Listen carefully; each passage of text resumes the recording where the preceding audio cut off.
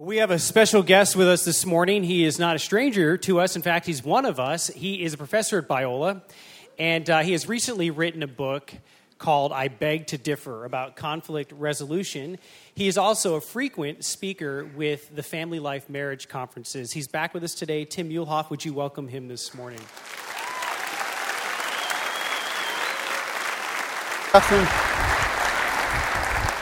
Well, good morning. Good morning, good morning. Well, we love coming to this church. We love Mike's preaching, kind of like a love-hate relationship with Mike's preaching. Love how much he studies the scripture. I love his energy, but I hate that I often leave thoroughly convicted. I wasn't able to be here last week, but I listened to the sermon online, and I was thoroughly convicted about reconciliation. I can't think of a better topic that our country needs to hear, as well as an organization, a family, a church needs to hear about reconciliation.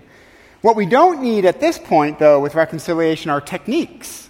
Techniques are absolutely valuable, and they'll come, but first we have to have a heart attitude. Reconciliation, forgiveness is absolutely impossible unless we first have the attitude by which we can forgive. I like what C.S. Lewis said. Forgiveness is a wonderful idea until you actually have something to forgive. And I think the same is true with reconciliation. So what I want to do this morning is to talk about the heart attitude of what Mike said last week. What heart change do we need to have in which we now can become reconcilers and deal with the tensions that exist in every corporation, family, church, or relationship? We call it the inevitability of conflict within communication theory. Now, the Apostle Paul wants to talk about two different kinds of knowledge in the book of Ephesians. Ephesians 1:18 says this, I pray that the eyes of your heart would be enlightened, Paul says. That word heart is very interesting in the New Testament, how Paul uses it. Sometimes he uses it to talk about your emotions. Sometimes he uses heart to talk about your intellect. Sometimes he uses heart to talk about your inner life. And sometimes he uses the word heart to talk about your will or your volition. I think what Paul's trying to get at is that heart is all of you. All of you needs to be impacted by biblical truth. Now, this is a well-educated church. I'm not sure we need more teachings about reconciliation. We need to actually apply what Mike talked about last week, but that's hard to do. Now, let me tell you what I think this word means in my own life.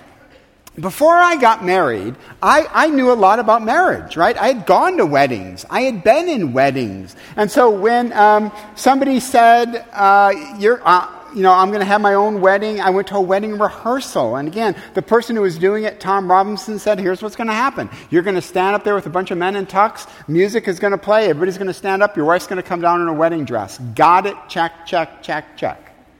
And then the day actually comes. You're there with your mafia, right, of all these men.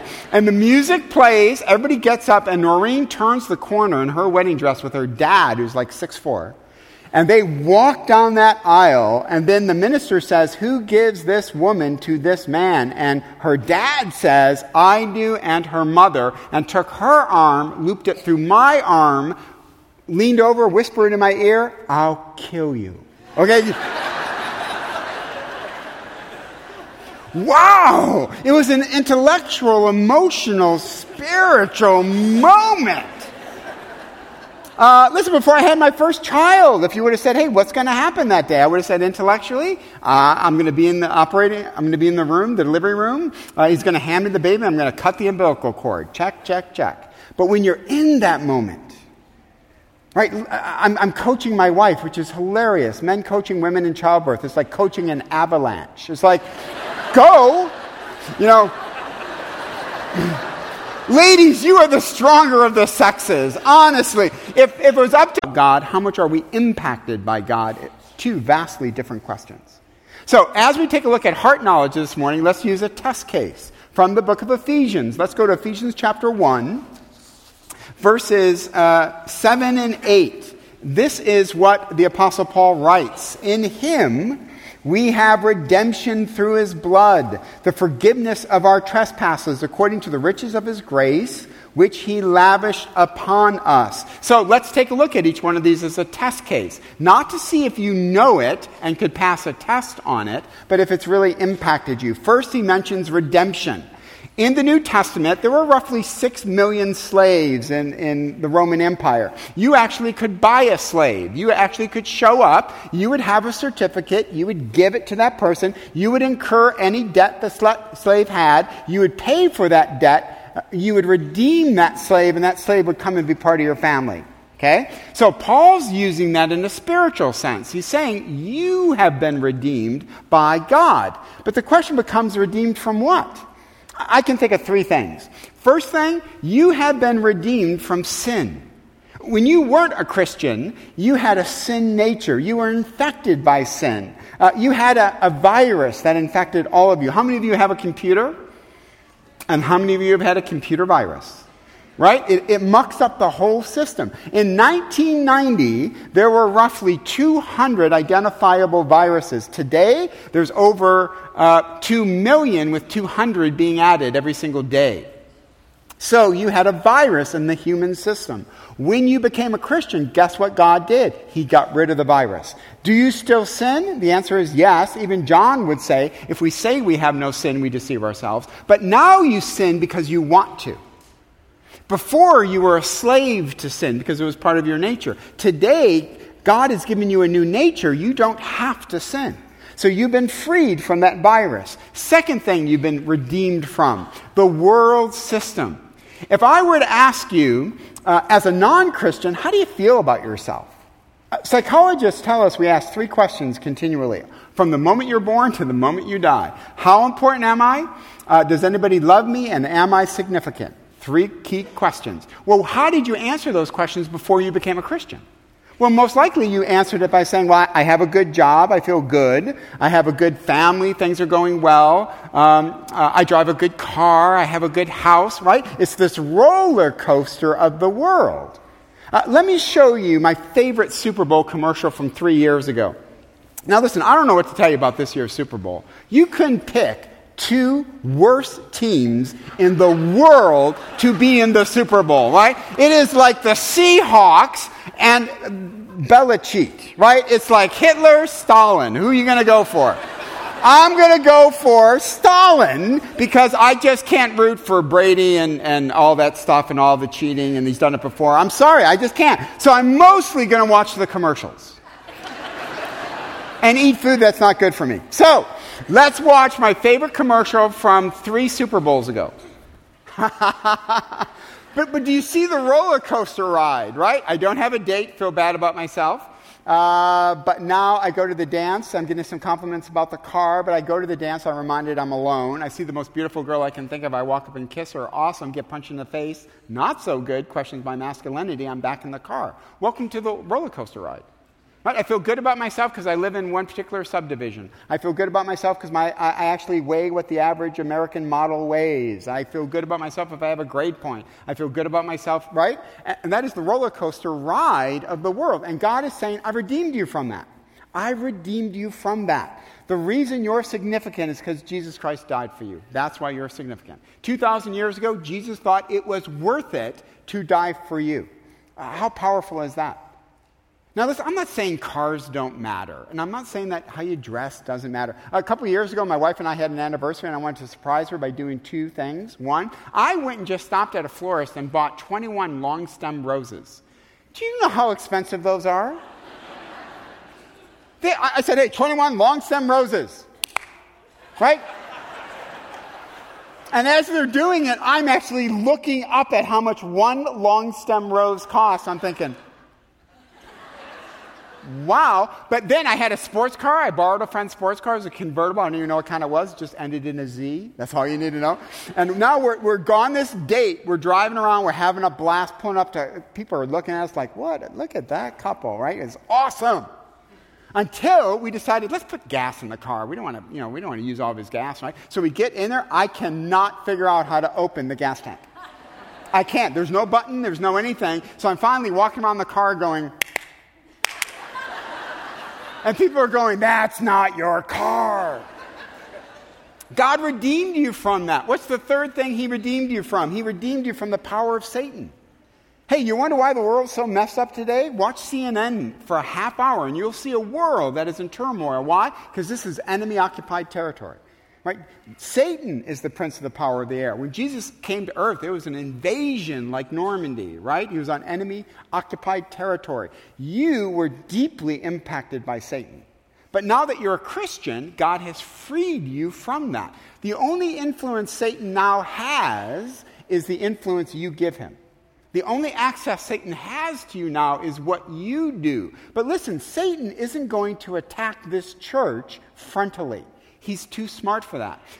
The book of Genesis 3:1. Mike said to me, you can preach, but you got to mention Genesis. So Genesis 3:1, very interesting verse that says, the serpent, Satan, was more crafty than any beast of the field. In Hebrew, that word crafty means subtle.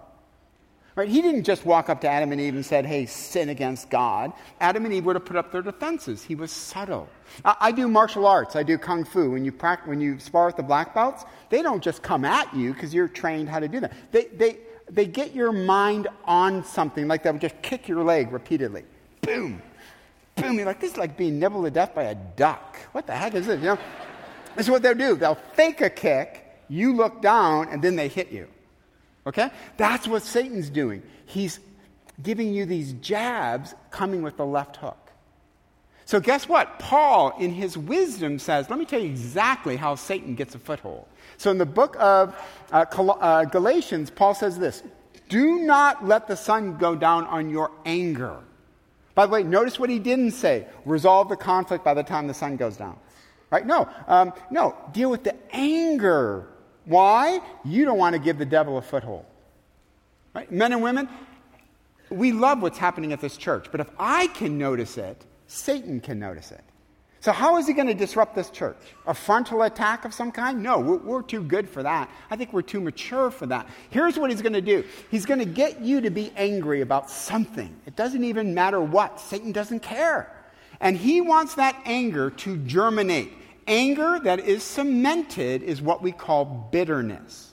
And Aristotle would say a bitter person is the hardest person to work with, to reconcile with. So Satan just wants you to stew about something and let it continue on and on and on. So what we need to do is to make sure we're not going to bed angry about an issue. Doesn't mean we don't care about the issue. Doesn't mean we're not going to try to resolve the issue. But we cannot do it from a spirit of anger because Paul has said you're giving the devil a foothold in your life and it will affect the entire community. So you've been redeemed from all of that. But notice what the passage says. That redemption came at great price.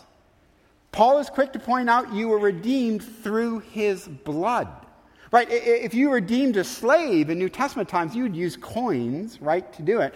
Peter actually says this, know that you were not redeemed with perishable things like coins, but with imperishable things like the blood of Jesus Christ. Now here I think it's a great moment to ask the question, I'm sure you know that intellectually. I'm sure it takes nobody by surprise that Jesus Christ died for the church. God so loved the world, he gave his only begotten son, right? But here's what I think we need to embrace at a heart level. He died for you as an individual. Yes, he died for the world. Yes, he died for the church, but he did it person by person. How do you know that? How can I say that with such great confidence? In Luke 15, Jesus is asked a very interesting question by the Pharisees. He's asked, describe God's love to me. Jesus gives us his three most famous stories. He says, when a woman loses one coin, what does she do? She tears up the entire house looking for it. When a shepherd loses one sheep, what does he do? He leaves the 99, looks for the one. When a father has one son go rogue, go prodigal, what does he do? He runs towards the one. The most important thing about those three stories is the one. It was one coin, one sheep, one son. Jesus died for the one. He died for you. Now, if that doesn't sink at home, Paul totally embraces that kind of theology. Look what he says in Galatians 2:20. He says this, I have been crucified with Christ, and it is no longer I who live, but Christ lives in me, and the life which I now live in the flesh, I live in faith, but in the Son of God who loved me and gave himself up for me. Men and women, to know that Jesus hung on that cross, right? It wasn't the nails that kept him there. What kept him there was you. What does Hebrews say? For the joy set before him, he endured the cross, despising the shame. Interesting Greek word, despising the shame. It means to think little of. If I were to get a phone call, and the phone call is one of your kids has been abducted, right, kidnapped, on some days I would say, which one? No, your son has been kidnapped. I want $20,000. I'd be like, done. No, I don't think you heard me. 20,000, done. You have my son. Done. That's what Jesus says in that verse in Hebrews. Despising the shame. Done. Why? I love you that much. Now, do you embrace that at a heart level? That's the million-dollar question. And we need to find out ways that influences all of us. How I view myself, how I view my spouse, my kids, my neighbors, church members, co-workers. If I'm that profoundly loved, can I love other people that way? Then he says this, so that you have been redeemed through his blood, the forgiveness of your trespasses. Right? If you're a Christian, all of your sins have been dealt with. When Jesus died 2,000 years ago, how much of your sin was in the future? All of it. So when he died 2,000 years ago, he died for all of it, past, present, future. So when you embrace Christ as your Savior, all of your sin is forgiven, past, present, future. Isn't that amazing? I mean, that's shocking. But it's all been done with. There's nothing left for God to be mad at. That's why Paul says there is therefore no condemnation for those who are in Christ Jesus.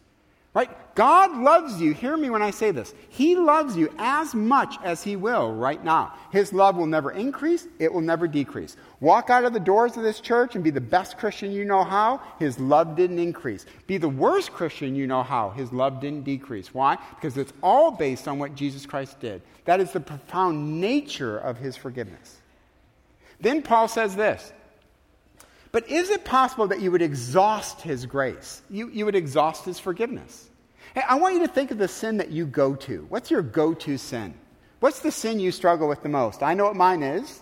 I could let you read my journal, but then I'd have to kill you. Okay? So I know what my sin is. What's yours? Anger?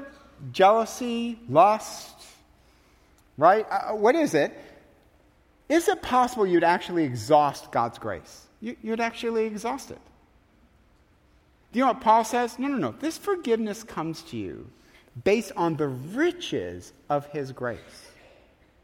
You know who my heroes are in this world? Bill and Melinda Gates, right? I don't think they're Christians necessarily, but they have attempted to use their wealth to eradicate poverty in the entire world. They started a foundation called the Bill and Melinda Gates Foundation. To get it going, they wrote a personal check for $28 billion. We just started a center for marriage at Biola University. We're seeking money. I would take $20 from you if you had it on you, okay? So $28 billion. Let's say you get a phone call from Bill and Melinda Gates' personal secretary, and she says, hey, the Gates have heard that maybe you have some debt issues after Christmas, so they would like to write a second check for $28 billion and give it to you. By the way, my math friends tell me that $28 billion, you could spend $1 million a year, and it would take you 28,000 years to spend $28 billion. But if you took the money, stuck it in a bank, just lived off the interest, every time you spent $1 million, you'd be making money. God is saying this, his grace, the riches of his grace, you will never exceed his grace. So, let's just do a quick inventory. You've been redeemed from what? How the world judges success. All your sins have been forgiven. You're no longer hostage to your sin nature or to the devil. All your sins are forgiven. You've been redeemed by his blood. Now, what do you do with that? I'm reading a really convicting book on happiness written by some psychologists in which they did a fascinating study about gratitude. They make the argument that if you want to be psychologically whole, it's grateful people that are the most healthiest people in the world. So they did a very fascinating study I think is amazing. They took 2 control groups. This group was told 3 times a day, I want you to do this. I want you to list what you're thankful for. Second control group, I want you to notice what you don't have. 3 times a day. So group number 1, I have a car. Now, I drive, it's not a great car, but I don't do that. I say, no, I'm thankful I have a car, right? This group, yeah, I have a car, but I wish it was a BMW. I have a house. Yeah, we have a house, but it's a smaller house. Okay, I have a family. Yeah, but they're driving me crazy. Now, I belong to a church. Yeah, but there's problems within the church, and I would do it really differently if I was in control. Okay, boom, boom, boom, boom, boom, boom. The first group, within a certain cycle of almost a year, reported better sleep, loss of weight, loss of migraines, and on every instrument they could think of, this group was healthier. The other group had no movement whatsoever. In other words, every time they thought of something they were thankful for, they mitigated it by thinking, well, it could be bigger and better. Make sense? So you might be sitting there thinking, okay, guest speaker, wish he had hair. Right? I mean, it's just... So let's be grateful for what God has done. But Paul says, I'm not done yet. And just in case I didn't drive it home, I'm going to drive it home within this short passage. He uses a Greek word, perisseuo, that you just need to be familiar with. We translate it, if you have the New American Standard, lavish. If you have the NIV, it's the word showered. Now, why can it be translated kind of two different ways? Well, because it can mean to exceed a number, or it can mean to exceed a measurement, particularly like rainfall. Right? So Paul is saying this: God has lavished you with this grace. So I want you to think of that sin, right? And is there a time that you can exhaust God's patience, His love? Well, what if you put a number on it?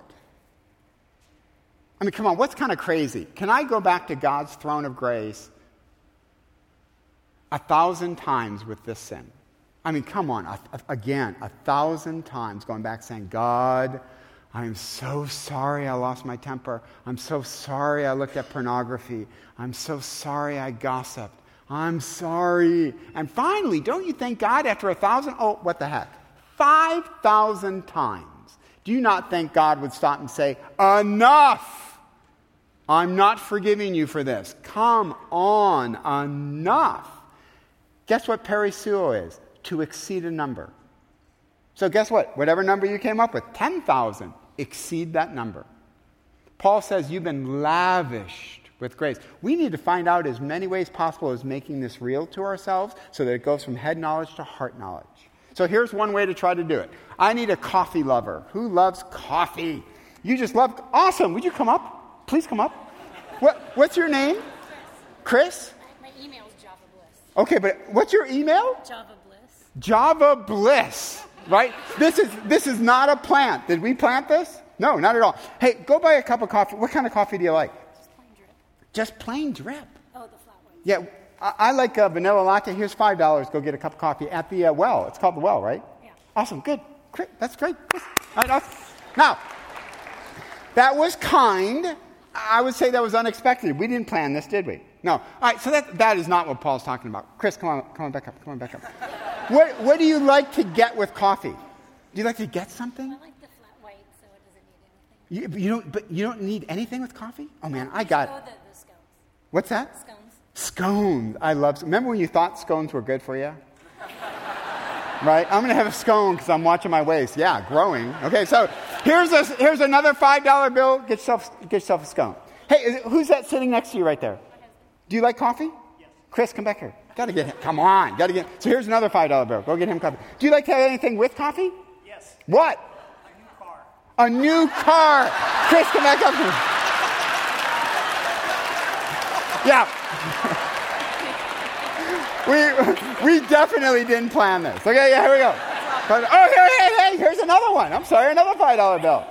Come on, go. Here's another one. Do you have, just get somebody something. Go. Now listen, what's amazing about this is this will eventually end because the Muehlhoffs don't have that kind of money. But imagine this was Bill and Melinda Gates, $58 billion. Eventually that would end and you would get your car with that coffee. But listen, God is saying, my grace never ends. Now, you know what's interesting about this illustration? The times that I've done it in the past, people always try to give the money back. The woman I did this morning at 8 o'clock service tried to give it back as I was doing it. Right? Because it's like, I can't take this. So here's what God is saying. If you want to give, because they always want to give it back, here's what I think God would say. Give it back by giving it to other people. So how crazy would it be, Chris, to go to the well and you and your husband are getting coffee and people and your friends are right next to you and they're kind of like, well, I guess we'll pay for our own, even though this is the $5 lady right there. No, you get this. You want to give it. Now, here's the $1 million question. I'm not asking if you get this academically. I'm not going to give a pop quiz after this sermon. I'm asking if you get it at the heart level. So let me give you 2 quick tests to see if you're buying what the Apostle Paul is selling. A very short test and a more difficult, longer test. Here's the short test. I heard this 20 years ago from Brennan Manning, who's a Christian author. I was at a Campus Crusade for Christ meeting, and Brennan got up and he said this: I want you to imagine that you're at a Christian gathering of some kind, and you walk in and your friends are there, but Jesus is there as well. When Jesus learns that you're there, he turns around and you make eye contact. What is your immediate gut level? He is slightly disappointed to see you or is overjoyed to see you. Now, I got to tell you, when I first heard that, I was disturbed by that. Because for me, my gut level was he was slightly disappointed. Why? I know the week I just had. Right?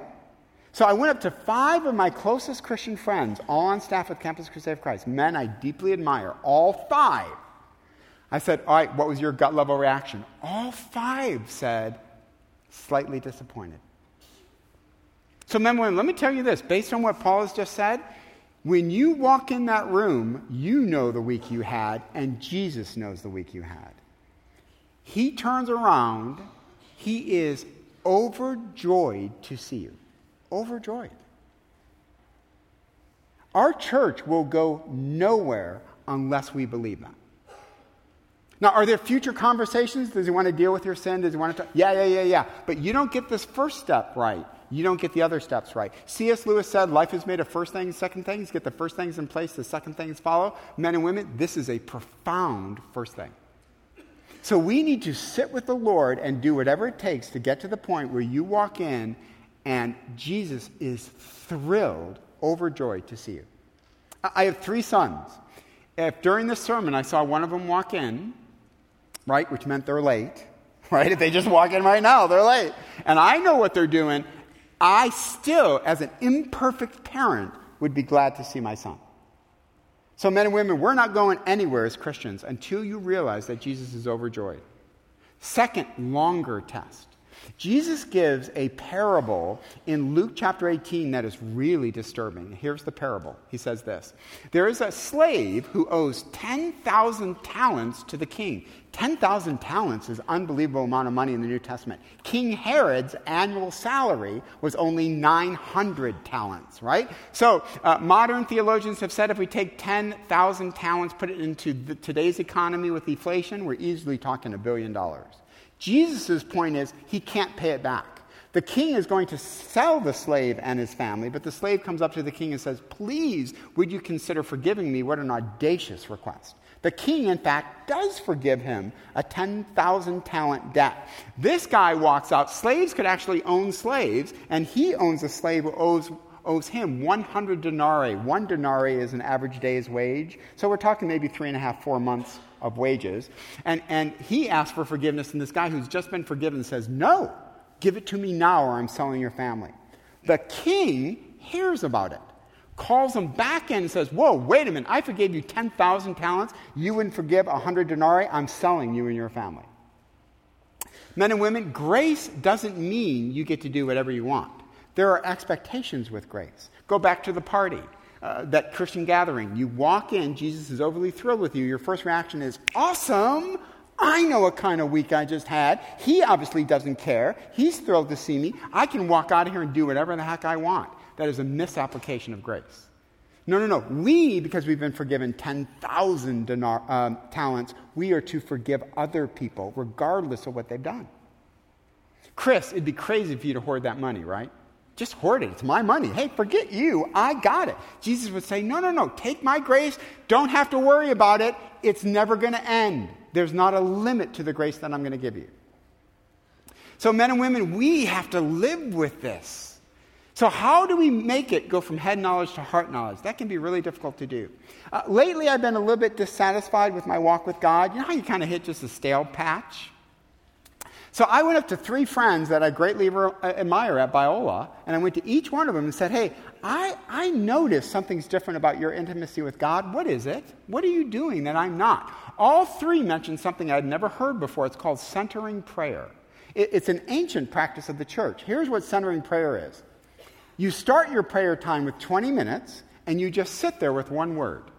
That's it. You just think about one word.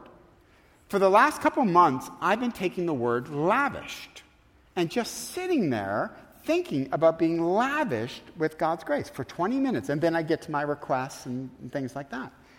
It's had a profound impact.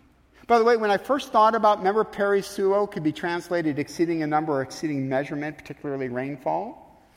I thought of a movie that the American Film Institute picked as the best American musical ever produced. And I immediately thought of a scene that when I do my centering prayer, I actually imagine the scene you're about to see from a movie called Singing in the Rain. So watch Gene Kelly. So with this scene, I imagine that rain is God's grace. I love that scene where he takes the umbrella and he lowers it and water is just cascading over him. And I imagine that's God's grace. And it's never going to end. By the way, why is he so happy in the movie? It's because of the love of a woman.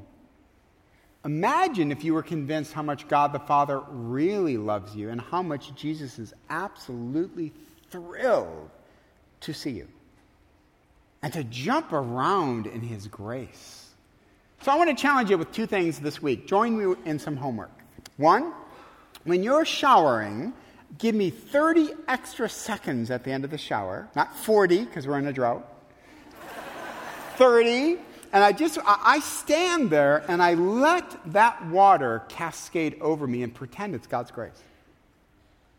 By the way, I imagine the shower being hooked up to a super tanker of water, and I'm just showered. Now, the real test is when I walk out of there, am I more gracious to other people? Does it extend to family members, church members, right? Second, would you do that experiment that the psychologist came up with? Would you be the group 1, not group 2? In other words, this week, practice something that I've done periodically. You are only allowed to be thankful for things, not qualify it. So this week, I want you to think, I'm married. I'm thankful for being married. Every part of your stomach is going to want to say, and I wish he would. Nope, that's group 2. Group 1, I am thankful that I'm married. I'm thankful for my kids. I'm thankful for this church. No qualifiers. I'm thankful I have a job at Biola University. No qualifiers. I'm thankful for the Super Bowl. No, that's a bad one. Right? Let's do that. Let's be people of grace and ask the Lord as that water is showering over us and we're doing centering prayer, that we become more gracious people. And second, let's just count our blessings this week with no qualifiers whatsoever. And I want us to go to bed every single night imagining walking into that party and Jesus turns around and he's like, Chris! Tim! Come here. Oh, Lord, hey, shut up. Come here. Right? Let me pray for us. Father, we're bowled over by your grace, the riches of your grace. We thank you for redemption that came through your blood. We're thankful for the forgiveness of our sins, past, present, future. Father, we're thankful for this church. We're thankful for the leadership of the church. We're thankful for this country. We're thankful for work, for life. We're thankful for you. So, Father, receive our praise right now in music. But I pray that you'd receive our praise when we walk out of these doors and we are more gracious. We're quicker to forgive.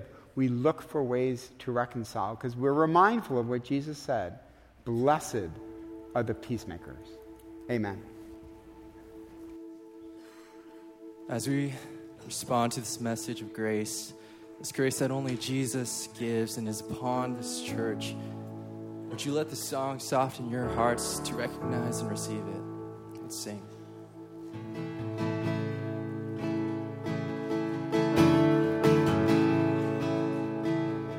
Lord,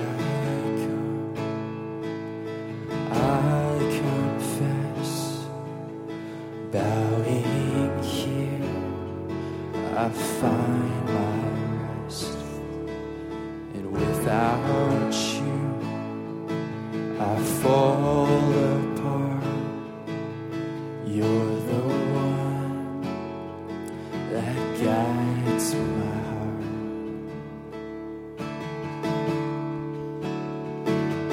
Lord, I need you. Oh, I need you. Every hour I need you. My one defense, my righteousness. Oh God, how I need you.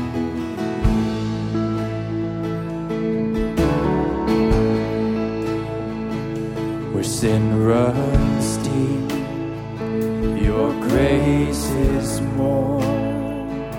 Where grace is found is where you are. And where you are, Lord, I am free. Holiness is Christ in me. It's where you are, Lord, I am free.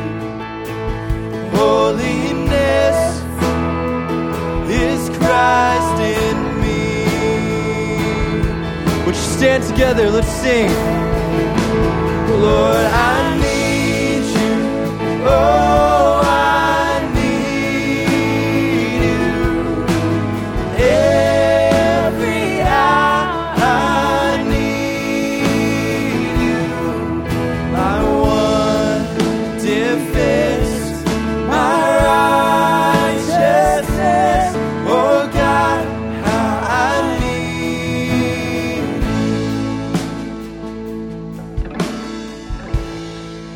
So teach my song. So teach my song to rise to you.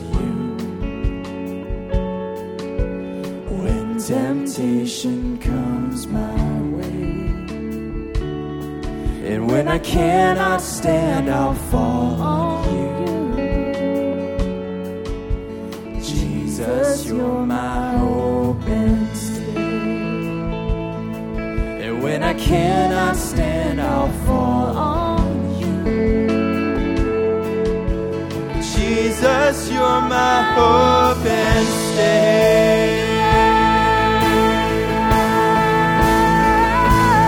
Lord, I need you.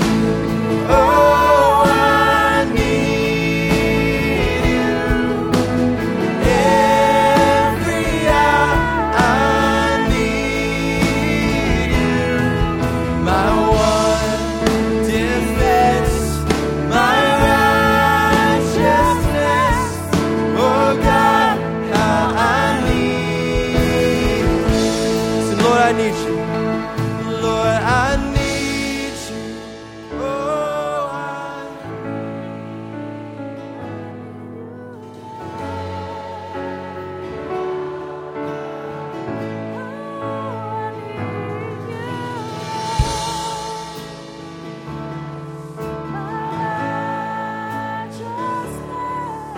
oh God, how I need you. Sing my one defense. My one defense, my righteousness. Oh God, how I need you. Hasn't it been good to be here this morning? Can we thank Tim again? Thanks for bringing that timely message. Amen. Some of you may want prayer this morning. We've got prayer over here in the prayer room. Some of you may want to know more about following Jesus Christ, and we've got a team called the Believe Team back that corner over there, you may have decided to follow Jesus for the first time today. Go see him. They'd love to talk with you. We've got some important announcements. As Mike mentioned in the video, next week, services are 8:30, 10, and 11:30. 8:30, 10, and 11:30. If you are a high schooler, a parent of a high schooler, high school will be meeting at a new time. High school will begin to meet at 11:30 beginning next week. So 11:30 next week for high school. If you're brand new with us today, or you're fairly new and you're looking to get plugged in here at the church, we've got a free, I'll say it again, free lunch for you today at 12:15. If you want to stick around, it's over in the Commons, 12:15. It's called the Guest Lunch Out. So we welcome you to that. God bless you guys. We'll see you back here again next week.